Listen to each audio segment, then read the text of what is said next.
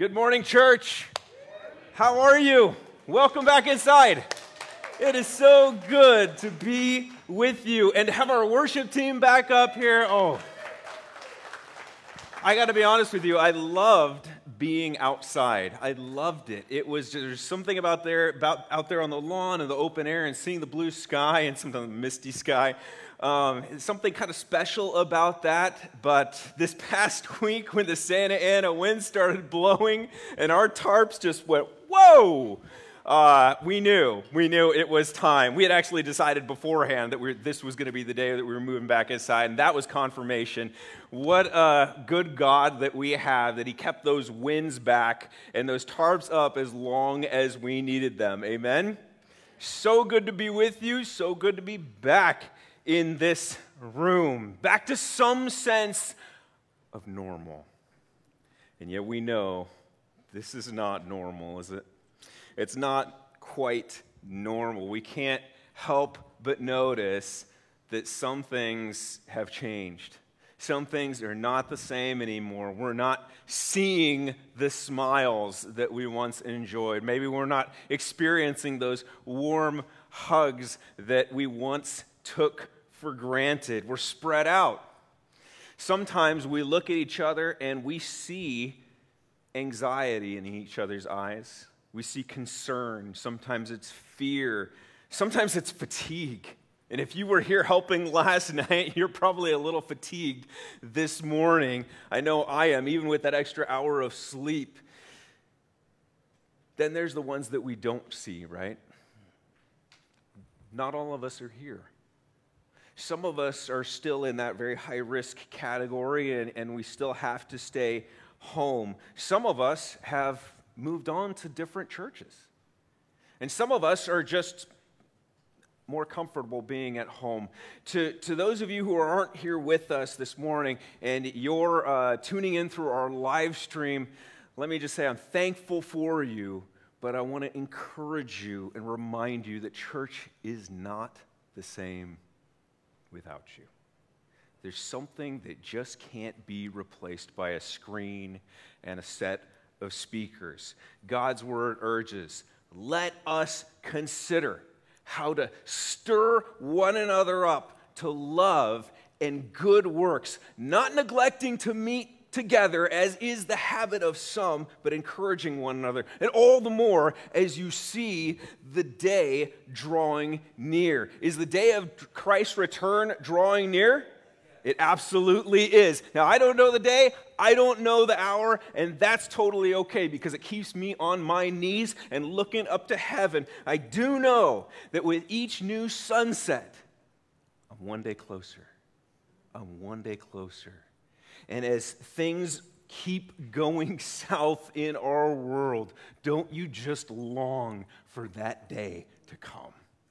I'm longing for it. I love these times together. I long for that time when we're all together and there will be no further disruption of our fellowship, right? We're going to be together, we're going to be celebrating, and it is going to be incredible. But until that day, let's courageously and fearlessly set our hope alone on Him and nothing else. And let's be the church. Amen? Let's be the outpost, the embassy of light and hope that comes from He who formed the world with nothing more than His words.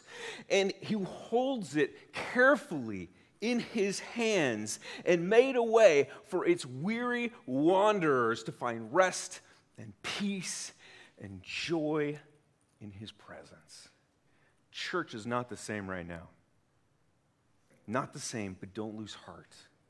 Christ will build His church, and the gates of hell will not prevail against it. That's what Jesus told us, and I'm holding on to that. Christ will build His church. Amen?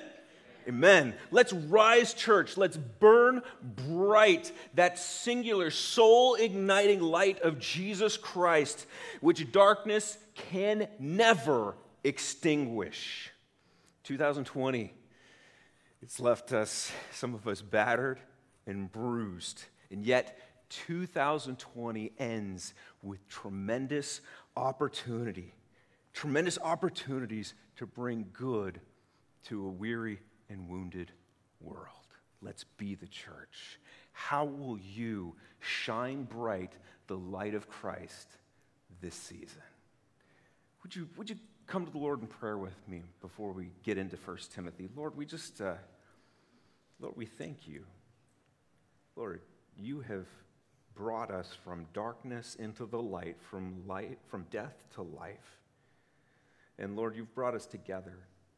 And Lord, over the past many, many months, we have realized the incredible gift that we have in each other and being together here in this place, at least once a week, Lord. I thank you so much for that. I thank you for the encouragement that I receive from these dear brothers and sisters.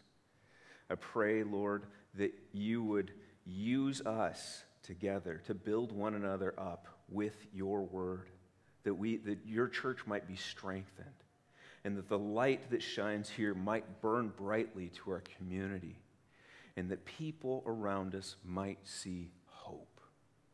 They might see you. Lord, would you, in the days ahead, bring about a transformation here within our little campus here and outside of this campus, a transformation, a revolution for Jesus Christ like we never expected. We long for that, Lord.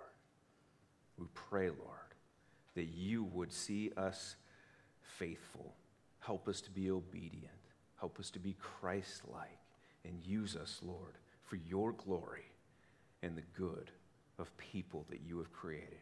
We pray these things in the mighty name of Jesus. And everyone said, amen.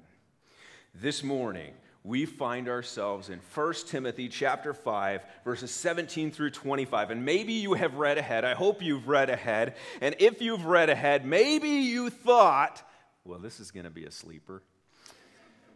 It's not. It's not. This is good. This is important. This is crucial to the life and health and impact of the church. Christ will build his church. His kingdom is forever. Praise the Lord for that. That's true. But individual churches, this little outpost here in Westminster, it will rise and fall on the shoulders of its leaders. Leaders make or break a church, don't they? And we all know churches, even very large churches, that have been led astray or brought to ruin by leaders who have failed them. And failures take all sorts of different forms, don't they? Church leaders have failed morally, they've failed ethically, financially. Worst of all, I think, is scripturally, when they fail to communicate this for all that it says. Tragically, so many people have been led astray by pastors who have preached a gospel other than the one that's found in this book. A gospel that says that being good will bring you good things.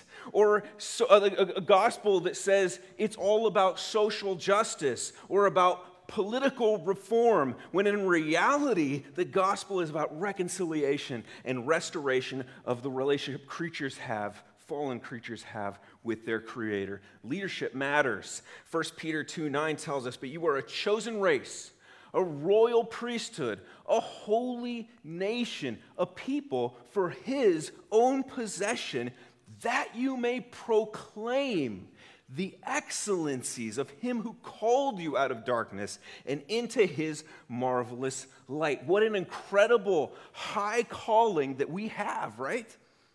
And yet leadership can cripple that, can cripple a church's effectiveness in how it proclaims the excellencies of him who called us out of darkness. Hosea 4:9 says this, short verse, but it's very important. The little nugget we want to take, it just simply says this, like people, like priest. You've heard the phrase, like father, like son. The Bible says, like people, like priest. In other words, leaders produce people who look like themselves. And that's a real scary thought for me. Godly leaders who have their lives centered on Christ will produce godly people. On the other hand, leadership that's corrupt, that's insincere, that's Christian in name only, that's pursuing anything and everything other than Christ, well, you get the idea. So 1 Timothy 5:17 through 25, it draws our attention to how the church must maintain good leaders. I saw someone yawn. Don't yawn. That's what we need to focus on this morning. This is important. We, the church, need to know how to maintain good leaders. And if we fail to hold on to these 4 things that we need to be concerned about this morning, well, we're going to hurt our effectiveness here. We're going to hurt our unity. Worst possible scenario is we lead some people to believe a different gospel, and we don't see them on the day of Christ's return. That's not good. 4 things we need to consider. We need to consider honoring, we need to consider protecting, rebuking, and selecting. We're just going to go down the list this morning. We're going to get through it. First of all, honoring. Verse 17 says this, 1 Timothy 5:17, "Let the elders who rule well be considered worthy of a double honor, especially those who labor in preaching and teaching, for the scripture says, 'You shall not muzzle an ox when it treads out the grain, and the laborer deserves his wages.'" Now, we talked about elders several weeks ago.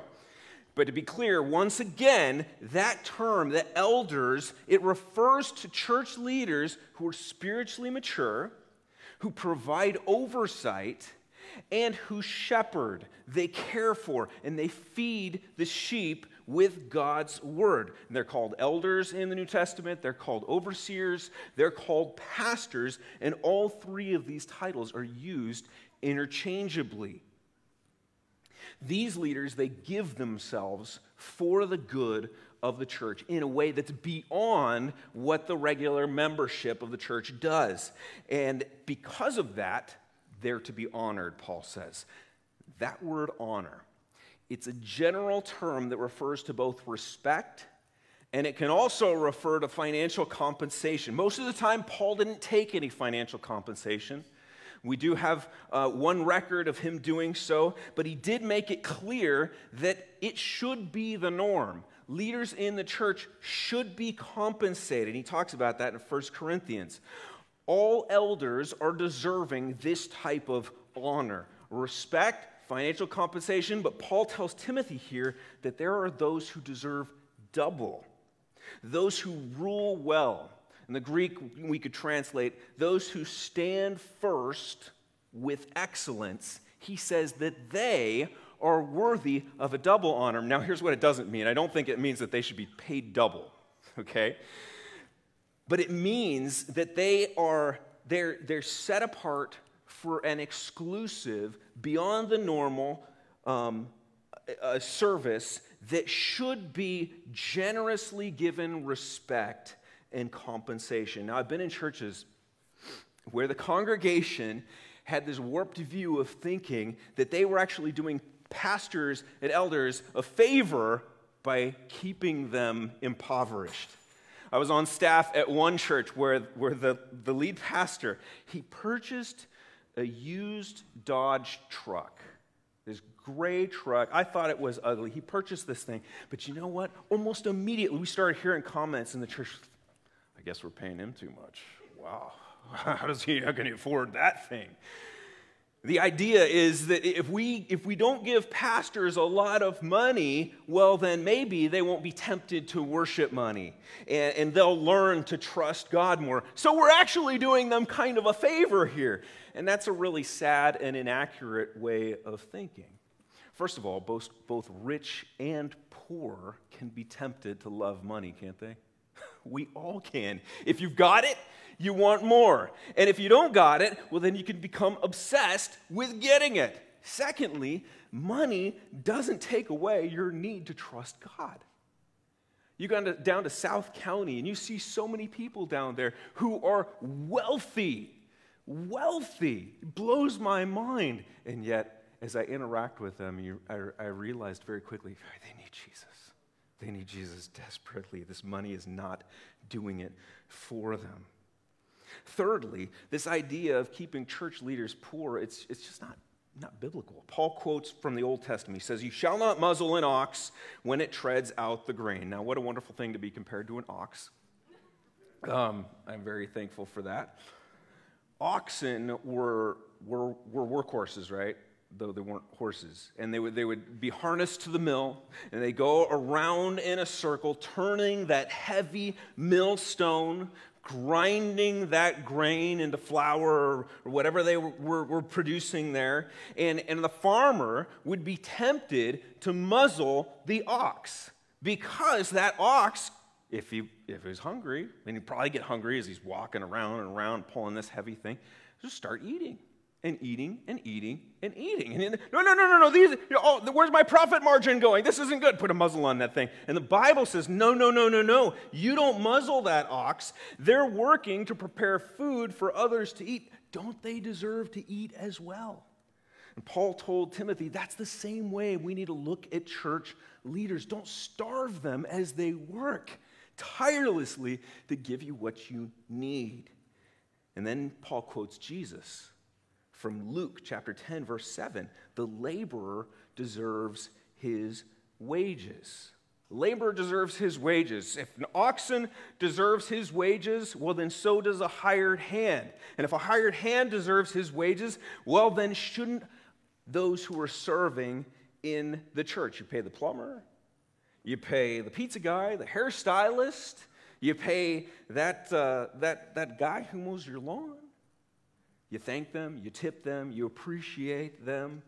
So why would you not generously do the same for those who are providing spiritual service that's aimed at producing godliness in you, which, remember, a couple weeks ago, that godliness, it has promise not only for this life, but also for the life to come. The church needs to honor its leaders. That's one of the first things. And I believe that includes everyone the church employs. I've been in a lot of churches where the mentality was that we want to pay the least amount we can, because this is God's money after all. And we want to hold very tightly to this. We want to pay the least amount we can when it comes to our staff. And I praise God here at Bethany that we have faithful, selfless servants who have been working up in that church office, and they've been working in the office upstairs here, and in the preschool office downstairs over there, and all around this campus throughout the week. They are loving children on this campus and doing all sorts of things that are useful for the ministry. And they've done that knowing that they can earn far more someplace else. And yet they've been faithful. I praise God for them. And I hope that when you have the opportunity on November 15th that you can be here and encourage them. And all through November, if we could be writing notes and cards and just letting them know how much we love them and their sacrificial service here, it's incredible. But our goal when it comes to honoring employees, it should never be to pay as little as possible, but instead it should be to make their service here a joy rather than a burden. Let's be a congregation that joyfully and generously gives so that our employees feel valued and empowered and freed to devote themselves completely to the work that they've been called to. A church that maintains good leaders, it honors them. Secondly, it protects them. It honors them and it protects them. Elder shepherds need to be protected. Those who are serving in leadership positions, they're at high risk of being falsely accused, aren't they? Especially in today's, sue everyone, accuse everyone world. It's going to happen.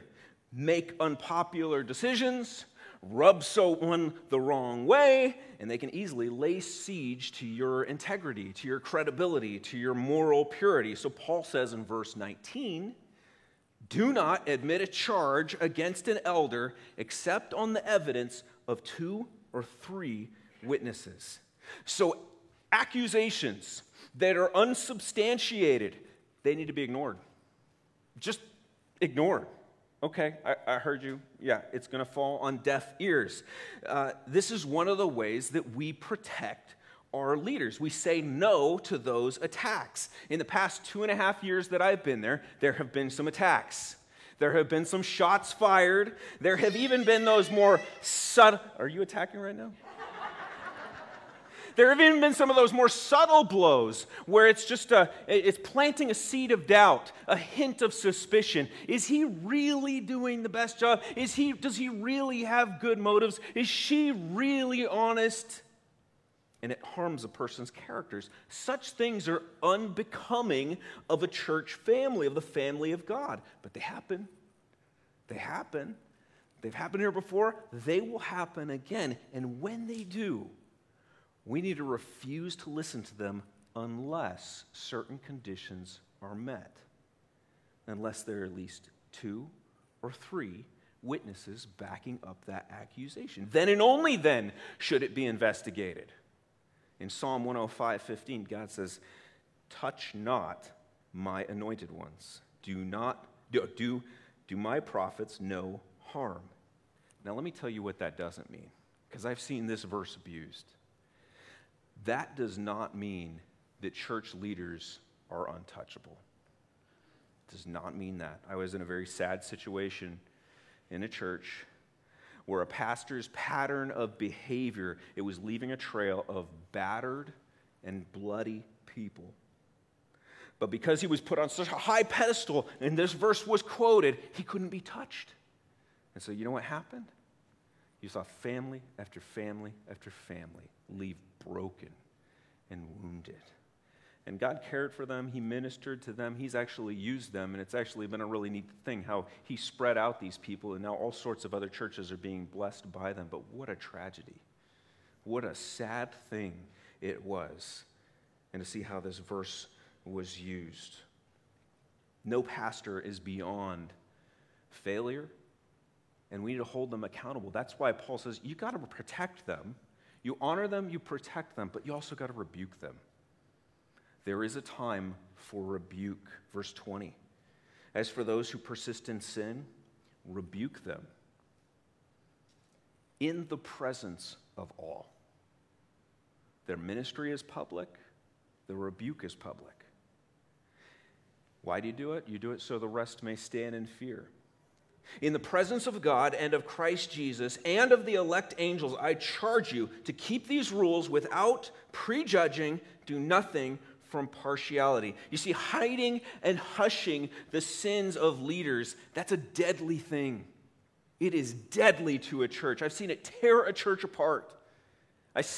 When I think about what happened in that church, it hurts. Melissa and I are going to meet with a family that was wounded terribly by that church in a couple weeks, and I'm sure we're going to be talking about it once again. Dear, valuable, wounded church family members, they had no choice but to leave, and it was a tragic thing. In another situation I know of, a church kept it quiet. One of the pastors had done something to one of the leaders there, and it was kept very, very quiet. And you know what it resulted in? It resulted in that pastor eventually leaving, and then they went to another church that didn't know anything about it. Guess what happened when they started finding out about it? That situation is unfolding right now. It's tragic. No, as tempting as it may be to keep things quiet, to keep things covered up, to keep things nice and tidy, because we don't want those waves, those shock waves to go throughout our whole church. We're tempted to keep it quiet, but you know what? The truth needs to be brought into the light. This is serious stuff, and that's why Paul elevates its importance here by saying that God the Father, God the Son, even the angels are witnesses to what you do here. When it comes to the need to rebuke these leaders, you have a higher audience holding you accountable. If you fail to do this, not only will our church suffer the consequences, but we will answer to a host of heavenly judges. We can't ignore this. Doesn't matter how charismatic they are. Doesn't matter how good of a preacher they are. It doesn't matter how popular they are, how many books they've written. It doesn't even matter how that they've been here at this church years and years and years. Sitting elders, they need to be rebuked. No one is to get preferential treatment. And as they're held publicly accountable, the elders, the leadership, and even the people of that church, they're fearfully reminded of the devastating consequences of sin. There's something really good about that. And you might say, well, fear has no place in the church. And then I say, well, doesn't it say that the beginning of wisdom is fearing God? A healthy fear of the holiness of God is important for us. Just before coming to Bethany, this was months, there were 3 pastors that I knew that served local to where I was that fell one after the other in the course of a month. And let me tell you, that left the pastoral team at the church where I was serving looking wide-eyed at each other and saying, dude, don't let that happen to you. There's something good about public confession, something good about getting it out there in the open. The church needs to honor. The church needs to protect. The church needs to rebuke. And finally, the church needs to select very, very carefully. Verse 22 reads this like this: do not be hasty in the laying on of hands, nor take part in the sins of others. Keep yourself pure. The laying on of hands, that was one of the ways that the early church was recognizing and affirming the qualifications of a person and affirming them for service. It's what we did kind of just a little bit ago with Brandon up here, our new intern. I'm so glad we're doing that, by the way. This is a wonderful thing to be able to invest in young people to help them in their ministries in the days ahead. I think back on so many different people that I've had the privilege of bringing on as interns or serving under me, and now seeing their youth pastors or their pastors in different places, and their ministries are having far more impact than mine ever did. But to have been a part of that, you just go, wow, that is a wonderful thing. It is a wonderful thing to be able to lay hands on someone and commission them for service. But they now are set apart, right? They represent the church in a way that is more significant than the rest of the membership. And they now have the ability to bring either shame or honor to the church in a greater way than the rest of the members do. And that's why Paul tells Timothy, you got to be careful. You got to be very, very careful who you lay hands on. Do not be too quick in ordaining anyone for ministry. Vet them, watch them, investigate them, think carefully, pray carefully about that decision. And then he writes, nor take part in the sins of others. Keep yourself pure. Do you see, failing to vet church leaders, it opens the church up to potentially following that leader down a path where either we're doing wrong things or we're thinking wrong things, and we find ourselves not in line with God's will. Carelessly selecting leaders, it can literally lead the church into sin. You don't want to do that.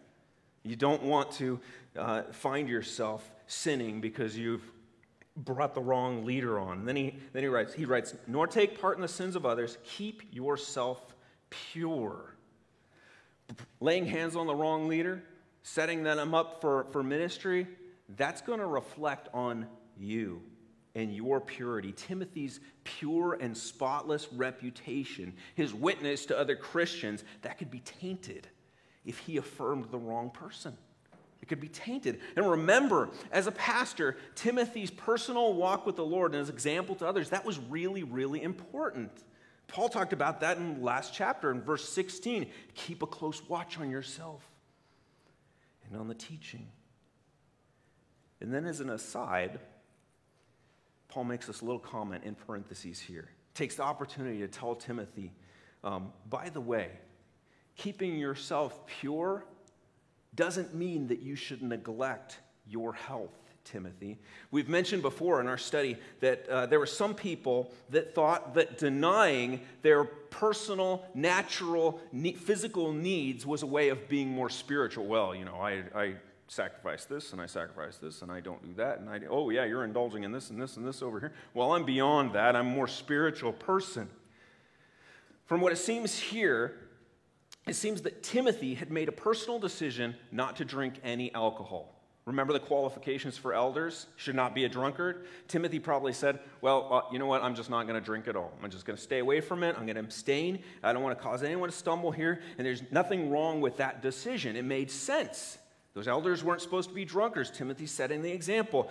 But wine in that day was more than just a beverage. It was more than just a drink to have with dinner.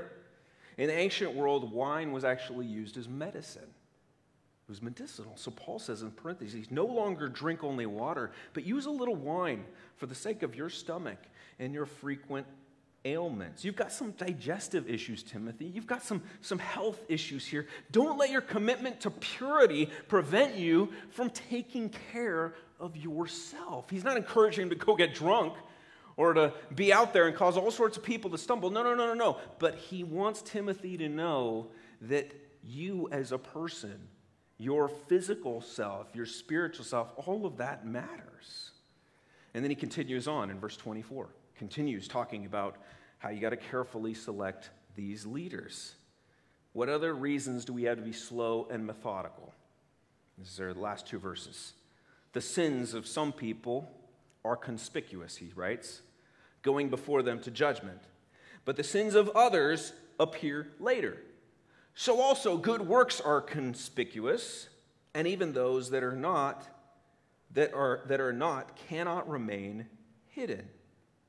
So he says sometimes the good and the bad, the strengths and the weaknesses, the good works and the sins are obvious. Sometimes you just see them right there. They're laid out on the table, and you can tell, okay, that guy's qualified, that guy is disqualified. She is, we can put a rubber stamp on her. We need to hold her back for a little while here. We need to be careful, right? Have our eyes wide open when we select leaders. And we need to recognize that just because a hole needs to be filled, that a need must be met, that doesn't mean we should rush to get someone into place. That's why we enter into this new season as a church of nominating people for our leadership board here at the church. We're going to be very careful about that. Encourage you to think very carefully about that selection process. And as we look at our whole leadership structure in the year ahead, we want to do so very carefully, very prayerfully. This really, really matters here. Some sins are obvious, he says. Some are not so obvious, and time will tell. So be careful, be patient, be watchful, be prayerful. Because leadership matters. It absolutely matters. We know that, and that's one of the reasons people are turning out in droves this year for the presidential election. Leadership matters. Where we go as a country is partially determined by who sits in that Oval Office and so many other people who occupy those seats of power. And the same goes for those who lead a church. Same thing goes. Christ will build his church. But individual churches, they rise and fall with the leaders that they put in place. So, let's be a church that honors our leaders. Honors our leaders in the respect we give them, in the financial compensation we give them, in the care that we provide for them. Let's protect them. Gossip is so easy to come bubbling up in a church, isn't it? We don't want that to happen. Let's say no to false accusations. But you know what? Let's be not afraid to rebuke. 2, 3 witnesses, we investigate it, we see something's wrong. Oh, it's clear something is wrong here. We need to address it. We can't shy away from it. Yes, it might hurt our numbers. Yes, it might give us a bad name in the community. You know what? It doesn't matter. The right thing to do is to bring it out in the open, and we're going to trust God that he's going to bring us through that by being true to his word. And finally, let's be careful in the way that we select leaders. Let's be careful to how we select them in the first place.